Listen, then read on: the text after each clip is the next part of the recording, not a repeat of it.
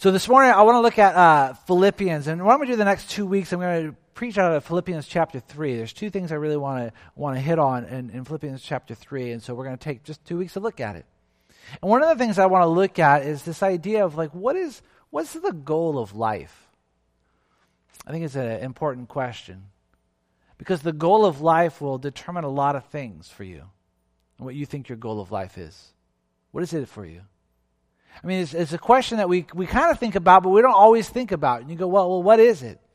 I mean, maybe sometimes we're told it's the American dream, right? The goal of life is to have that house, the white picket fence, the 2.5 kids, whatever that means, and the dog, and financially secure. Is that the dream? Is that the goal? Because what your goal is will let you know if you're on track towards that goal. So how do you know if you're taking a step back or a step forward? It all depends on the goal. 2.5 years ago, a lot of you guys know this, but I went on a pilgrimage. And a pilgrimage is really just sort of a metaphor for life. And it was across the north coast of Spain called the Camino de Santiago. The idea is that the pilgrimage ends in Santiago. All the pilgrims are going to Santiago. And I started in France. And so it took about 4 weeks to get there, or so. Take her plus or minus a couple of days. So it took 4 weeks or so to get there. And when you get there, but before you get there, you just think to yourself, what's it going to be like? We're all going to Santiago. Everybody's going to Santiago. Everybody you meet with is going to Santiago. And really you talk about two things. You talk about the day that you're walking, and you talk about what it's going to be like. I spent a lot of hours on the Camino thinking, what's that going to be like? Every day moving closer and closer to Santiago. But then I began to think to myself, so what's my Santiago in life? Like, what am I moving towards? Where am I going? And I don't just mean like careers or like my life. Like what's going on? And where do I go? And how do I know if I'm on the right track? And I started asking other people too. I said, "What's your Santiago in your life? Like, what is it?" A lot of them, they didn't know. Like, I don't know. I mean, they think maybe a good career, but as soon as it comes out of the mouth, they go, "A good career? That can't be it. That can't be it." Maybe to have kids, you go, "Well, what if when they go on? Or what if you don't have kids?" Maybe it's I don't know. Maybe it's money, but money goes away. It's just this weird thing, and they're like, I don't know. And I go, it's a good question. And I think it's actually one of the questions that Paul answers for us in Philippians. I think Paul answers this question for us in other places, but Philippians is the place we're going to look. And so if you have your Bibles, open with me to Philippians chapter 3. We're going to start in verse 1.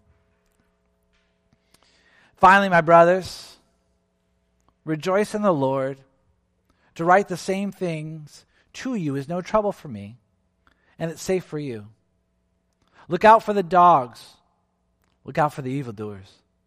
Look out for those who mutilate the flesh, for we are the circumcision, who worship by the Spirit of God and glory in Christ Jesus, and put no confidence in the flesh.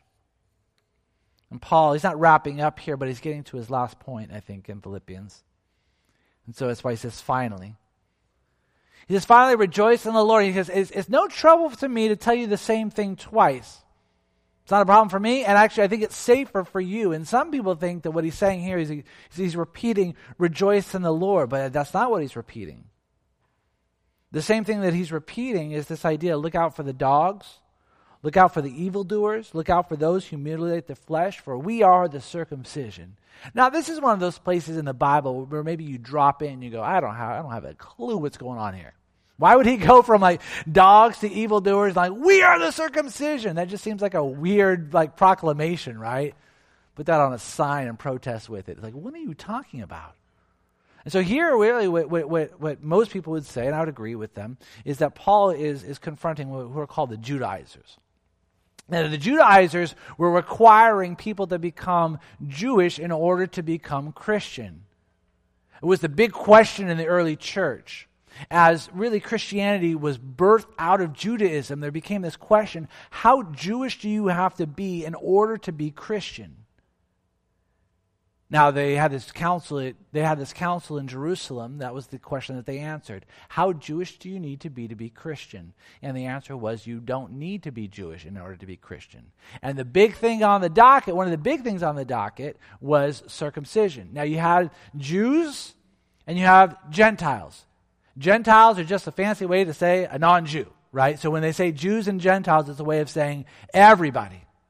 And so you had these Gentiles that were coming to faith, these adult males that were coming to faith, these adult guys that were coming to faith, and their question was, do I need to be circumcised?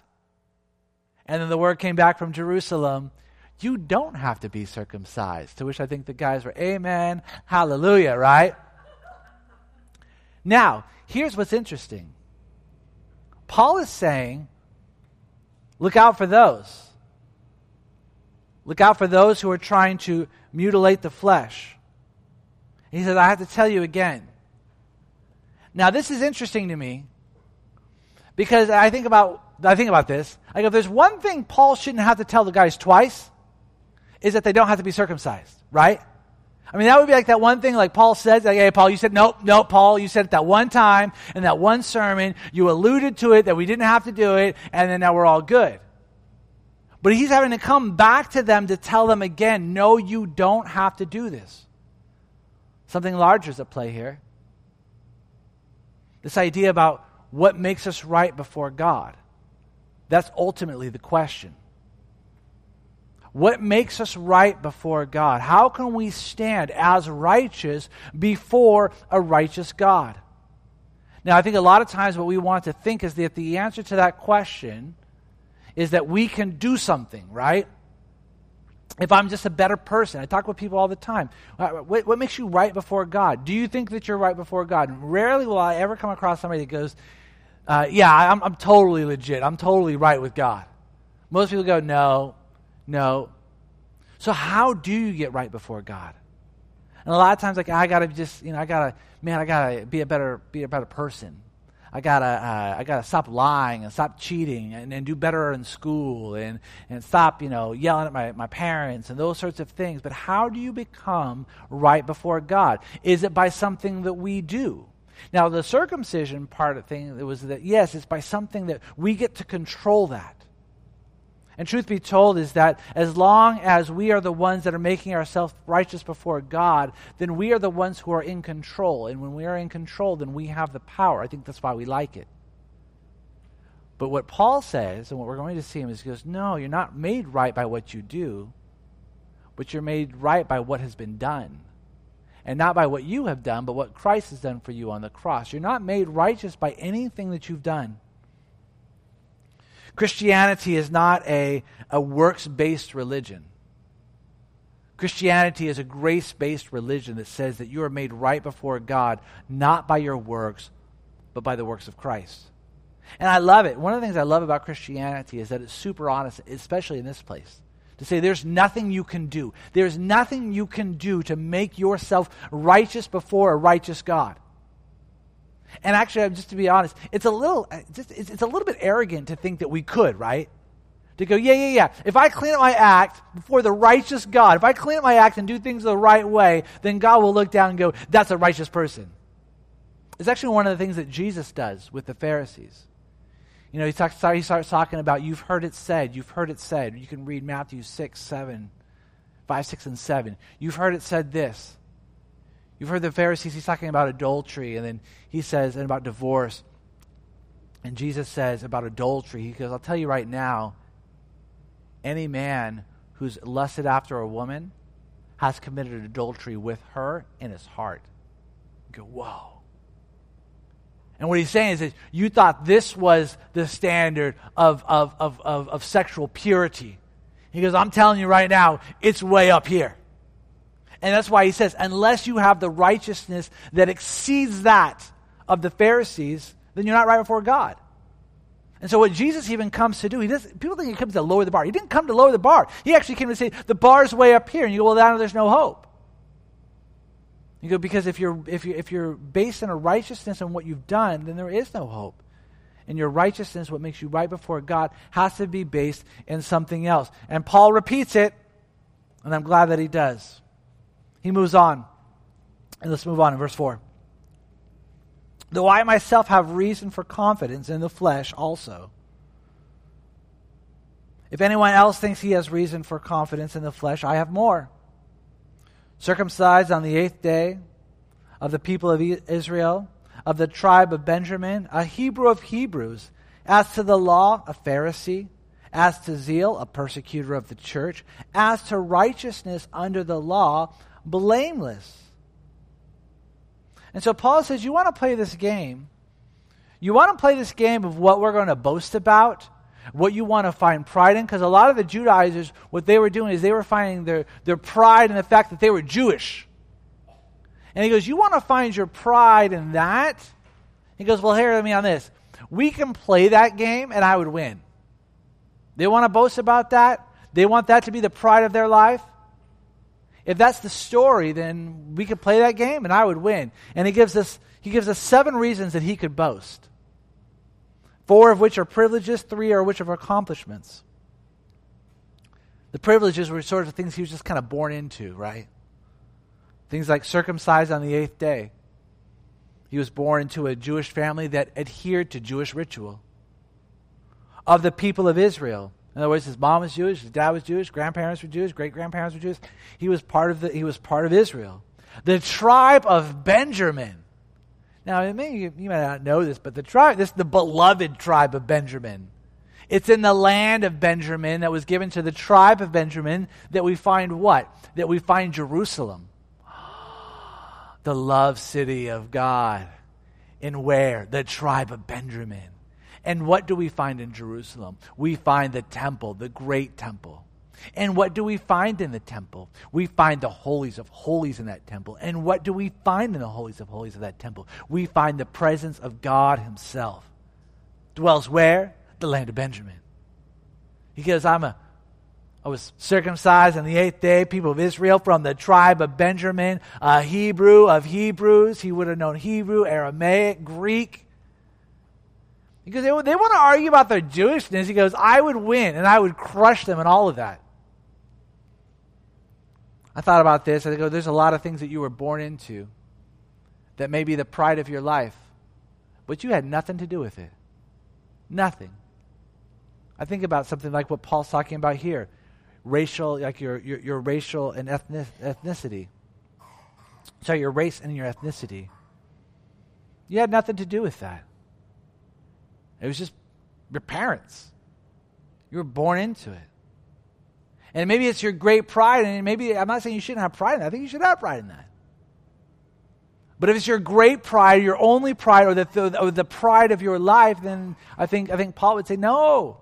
No, I think there's other things that you were born into, a social class you had nothing to do with. I was born into a family that valued education. I had nothing to do with that. I just assumed that I was going to college. You know? My parents maybe not always thought that, but I had the assumption that I was going to, that's just how I was raised. Your nationality. For the most part, I mean, some of you guys probably have become American citizens in this room, but the most part, you're born American. And I'm not saying you shouldn't have pride in that. I'm just saying that you didn't do anything really to achieve that. And that's what Paul is saying. Is like, a lot of the things that you want to have pride in, you've done nothing really to really have pride in those things. Not that you shouldn't have some pride in those things, but to have ultimate pride. If that becomes your boasting point. And then he goes on to his achievements. He goes, as far as the law, I was a Pharisee. In other words, I was one of the best. And of the Pharisees, as we know, he was one of the leaders of the Pharisees. He goes, so I did that. I ran in that circle. I did those things. He says, as to zeal of the church, he goes, I used to persecute the church. I used to stomp the church out. I was the guy that was trying to stop the movement. And he goes, and as to the law, blameless, righteous, according to the law. We would say not like moralistically in the sense of like intrinsically, but outwardly. He goes, I'm blameless. He goes, I kept all the laws. I did everything.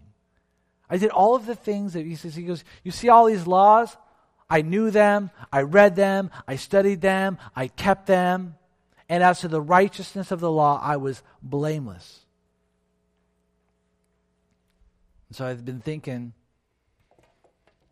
this week a lot about this idea of what is the pride of my life? What is the pride of your life? Because here you go, Paul's got a lot of reasons to be proud.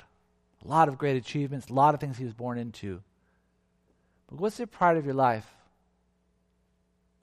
Is it your job? I hope not. Money? Some others say children?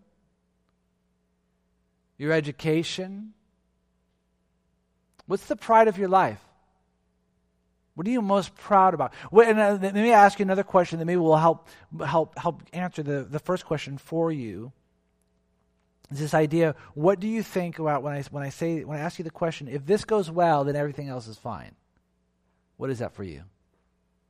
If my kids are good, then everything else is fine. As long as there's money in the bank account, then everything else is fine. As long as this is fine, everything else will be okay. Those places tend to be the pride of your life. What Paul says, he goes, I got lots of reasons to be proud. Lots of reasons to be proud. But he goes on in verse 7. But whatever gain I counted as loss for the sake of Christ.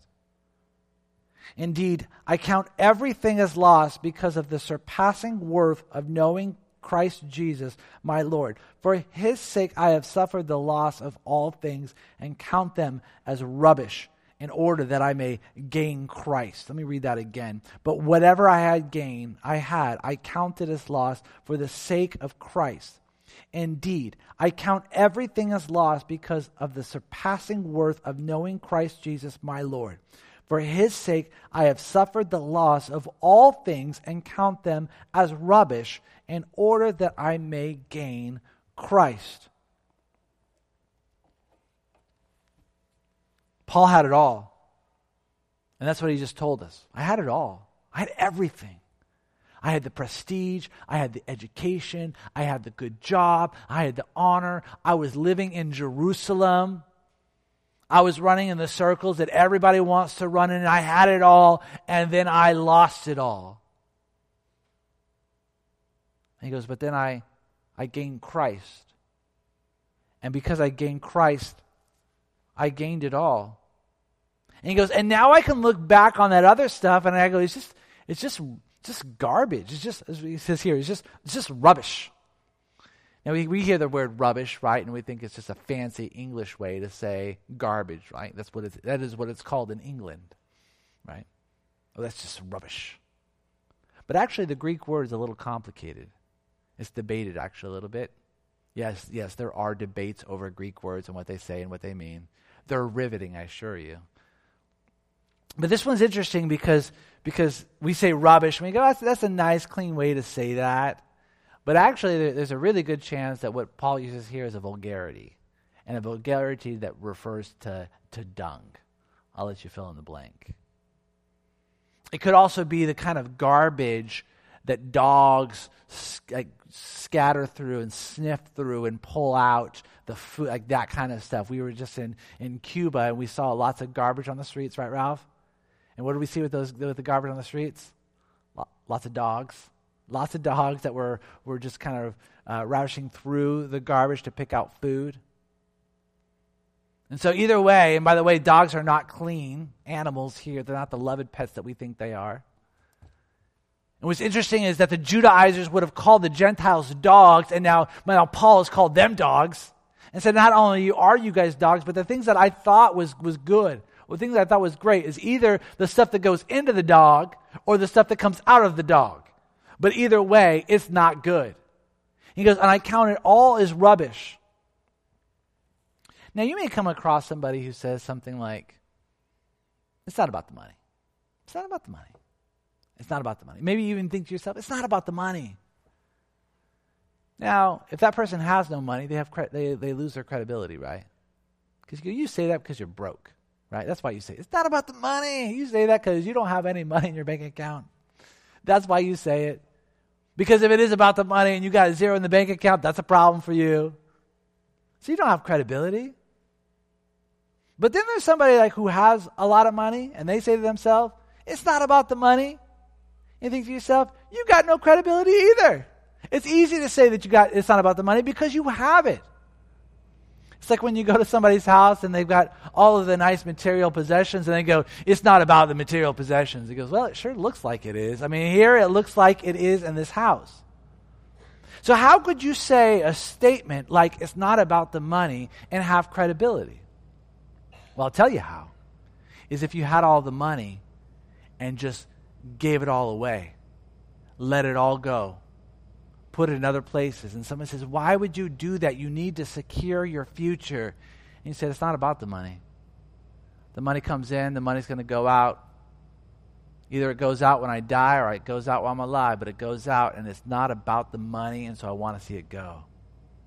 I'll tell you what, that person has credibility. And that's who Paul is. Paul says, I have achieved the status, I have achieved all of the things that you want to achieve, and I'm telling you right now that it's not about the money. I mean, think about Paul's position. He would have had favor. He would have had honor. People looked to him and respected him. He was a leader. He was the one that was trying to stop the church.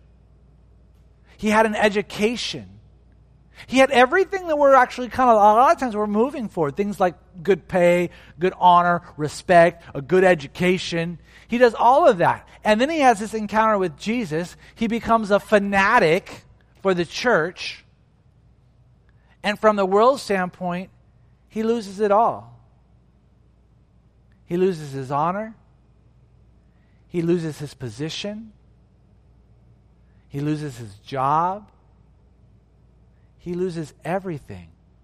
Oh, and by the way, he's writing this letter from a jail cell. And so I think to myself, as Paul is writing this, Paul, you've got credibility. Why? Because as you're writing this from probably a danky jail cell, you can actually look back and think back on your life when you're having these big, prestigious meals on the Temple Mount in Jerusalem, where you had the position of honor, and now you have found yourself here.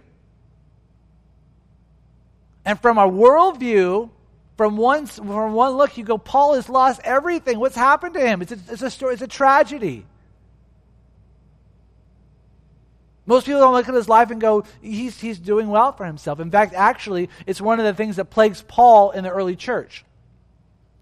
Because Paul says basically he has got authority from God, and his life is a train wreck. He gets arrested, he's getting beat, he's getting thrown out of places, they're trying to kill him. And people go, if God is on your side, then why are you always on the run? If God is for you, then why are you always arrested and in jail? What's happening? And so here he says, I've lost it all. I've lost it all. I've gained it all. And it was totally worth it. So my question to you is, what's the pride of your life? And then, what would it look like to lose the pride of your life? What would that mean to you? You know, if you said, man, I got this great retirement plan, but then I just gave it all away.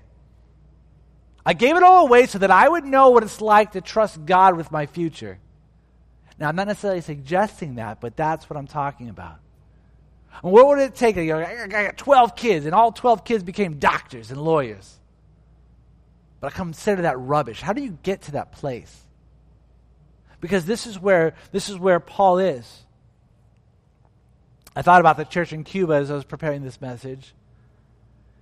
And I thought about this idea that they would, they have the church that meets in their homes, in their garages. It's illegal.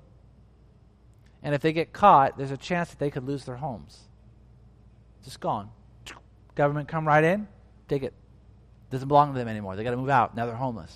Aren't you concerned about that? Sure, they're concerned. Just pray that God hides them. But there's a greater thing at play, and that God's kingdom is moving forward. And then I thought, what would happen if that happened to us in America? If I say, hey, so turns out that if you have people over the church at your house, there's too many of them, that you could lose your home, which is, by the way, a great American fear. We'd lose your home. He goes, so you lose your home. So who wants to host a small group? It's like, how about we just meet at Panera? Can we just meet at Panera this week? Maybe next week. My house isn't clean. What would it look like for the pride of your life to become rubbish for the sake of the gospel? How does that even happen? He goes on in verse 9. He says this, and be found in him, not having a righteousness on my own that comes from the law, but that which comes through faith in Christ. The righteousness from God that depends on faith. The righteousness from God that depends on faith. Paul says, I had the righteousness from the law. It failed me. I had the righteousness that I achieved. It failed me. And then I lost everything. I got the righteousness of God that only God can provide, and I lost everything, but it has been the gain of everything. And Paul says that his righteousness that he attained was garbage, but the righteousness that was attained for him was priceless. This is the idea of Christianity. How are you made right before God? And this is what it tells us. We are made right before God, not by what you have done, but what Christ has done for you on the cross. Now, I'll talk with a non-believer, somebody that's not a Christian. I'll ask him these questions. What makes you right before God? How does one become right before God? I think it's an excellent question to ask. How do we achieve God's approval? I think it's a great thing to wrestle with. And the idea here, right, is that maybe you talk with somebody that's not a Christian and you go, how do you become right before God? And maybe there's not, it can't be by your works because we'd always fall short. And the answer is Jesus. And the person goes, yes, I'll receive Jesus for my righteousness. And they become a follower of faith, a follower of Christ. That's good news. It's an evangelistic tool. But my question to you is, who's Paul writing this to? Christians or non-Christians? Christians. And what's he reminding them of? He's reminding them that their righteousness does not come from their own works, but their righteousness comes from God himself. It comes from what Christ has done for them on the cross. And he's having to remind them again. That's why he says, I've got no problem telling you again that your righteousness does not come from your own stuff. Your righteousness comes from God alone. And this is what I find happens. This is what happens to you. This is what happens to me. Is that we come to faith, right, by grace. Our righteousness is not based on our works. But somewhere over time, we move back to a works-based religion. What makes you right before God's eyes? It's by the grace of God. That's at salvation and every day that follows after salvation. I talk with Christians all the time. And this happens to me too. If I would just stop doing this or start doing that as a Christian, then I'd be right before God. And what I've done is I've just moved back to a works-based religion. What makes you right before God is not your work. You need to know that. Whether you've had major failures, what makes you right before God is not your works, but it's by what Christ has done for you on the cross. It's not your works, but his works. He goes on. And then in verse 10, that I may know him and the power of his resurrection, and may share his sufferings, become like him in his death, that by any means possible I may attain the resurrection from the dead. And so Paul says, I've lost all of this. I've lost all of it. I gained Christ, and I had all of it. I gained Christ. That was everything. And he says that I may know him and the power of his resurrection, that I may share in his sufferings and also in his death. The idea of knowing here is, by the way, not knowledge, like head knowledge, but like intimate knowledge. Like I know Jesus now. I know him more than I knew him before. It's this idea of intimacy. I know him. He had everything. He got Christ. Then and from a world's perspective, he lost everything. But he says, but I've gained everything. He goes, for why? Why could I say that? How can I say that? He goes, because I've gained Christ. I know him better now than I did before. I know him more intimately now than I did before. And I know him now in both his victories, the resurrection, and his losses, the sufferings. I think about that. You really want to know somebody? You walk with them in a victory, but you really, really want to know somebody? You walk with them in suffering. When you walk with them in suffering, the intimacy goes to a different level, does it not? In fact, probably my most intimate relationships are people I've walked with as they suffered and people who have walked with me as I've suffered. They're more intimate, they're more rich. And they're much more rich than the relationships with people who just walk with me or I walk with them when they celebrate, right? Things are great, there's the graduation, there's a big celebration, whatever it may be, and they're around, they brought a present, congratulations, this is great. But you start to suffer and they go, wait, where did everybody go? Where are all my friends? You want to know somebody well. You walk with them not only in the peaks, but you also walk with them in the valleys. And what Paul is saying, he goes, so I may be in a jail cell. I may have lost my freedom. People may have beat me and tried to kill me. But here's the great news, is that I've actually been able to walk with Jesus in his sufferings. And in doing so, I have a more intimate relationship with him. I know him more. And because I know him more, and because that's the goal of life, of Paul's life, he goes, then I consider all of this to be a success. So I think for Paul and for the Christian, this is where I came to the conclusion. What's the goal of life? Like, what's my Santiago? What's your Santiago? I think for the Christian, the answer is decently easy, and that's intimacy with Jesus. It's interesting, on one of the days on the Camino, it rained all day long. All day long. From the moment we stepped out of the albergue in León to the moment we stepped into an albergue at Tío Pepe's. It was awesome. It was like, we got to stay at Tío Pepe's. We got there and everything was wet. Like all the waterproof gear, doesn't matter, all wet, soaked. Took showers, stuffed newspapers into our shoes, dried everything out. And then we sat around a table, and then we talked about how miserable the day was. Because that's what you do, right? How miserable the day was. This is such a miserable day. It rained all day. Mud is everywhere. And they're like, what about that one hill where basically you had to slide down the hill? That was disaster. Hated that place. So that's what we did. We just commiserated. Our misery commiserated around this table. But I thought about one thing afterwards. I thought it was interesting what wasn't said. And what nobody said, not one person said this. Nobody said we should not have walked today. Nobody said we should have stayed in León. We should never have set foot out of the albergue in León. That's where we made the mistake. Nobody said that. In fact, actually, it would have been insane had somebody did. You'd be like, that's crazy. No, of course we were going to walk today. Why? Because it got us one step closer to Santiago. It got us 25 kilometers closer to Santiago. And even though the day rained all day long and there's mud everywhere, we consider it success. Why? Because we're closer. Paul says the same thing.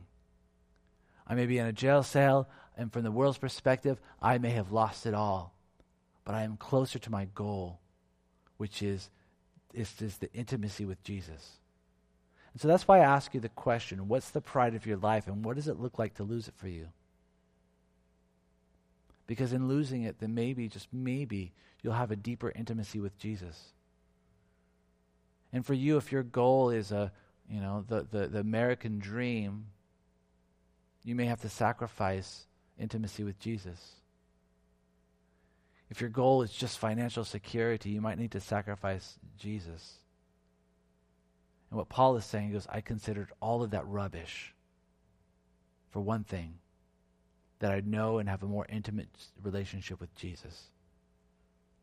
This is one of the reasons why I have one of my things against, especially American Christianity right now is that so often we're using Jesus to sell something else. It's like, hey, so if you follow Jesus, you'll have a better marriage. If you follow Jesus, then, you'll be a better parent. If you follow Jesus, you'll get that job, you'll get that car, you'll get that house. And I go, I just don't see that. I don't see that in here. What I see in here is that if you follow Jesus, you will get Jesus. If you follow Jesus, you may actually lose all of the other things, but you'll get the very thing that you want, which is Him. And so my question is, what is the pride of your life, and what does it look like to lose it for you? But in doing so, as much as that question may scare you, is you know that in that is that what it may give you is greater intimacy for Jesus. This is why I think the question of what's the goal of your life is so important, because it will help you know that if you're on track or off track. And Paul says, the goal of my life is to be intimate with Jesus in everything, the imprisonment, the beatings, the times they threw me out, the times they tried to kill me, all of that has moved me closer to my goal and not away from it. And because of that, Paul can call it a success. Let's pray. God, we thank you for this morning. We thank you for your word. Thank you for your power. God, I pray that you would convict us in places with what is the pride of our life. And it could be that we've asked you to help us achieve the pride of our life, and we're wondering why you're not doing it. Coming to find out that the reason why is because it's skewed, it's off, it's broken. Jesus, may we not just sing about, may we just not talk about, may we not just not read about having our purpose be a more intimate relationship with you. May that be the truth of our story. There may be some people in this room who have lost or are losing the pride of their life. May they gain you, Jesus. You may be stripping some in this room of the prides of their life. May they gain intimacy with you, Jesus. That 5 years from now, 10 years from now, they'd be able to look back on this time and say the same thing as Paul. It was rubbish. It was garbage. It was nothing. Nothing in comparison to the intimacy that they're experiencing. I pray that be true of me. I pray that be true of us individually and corporately in this room. We love you. We pray for these things in your name. Amen. Amen.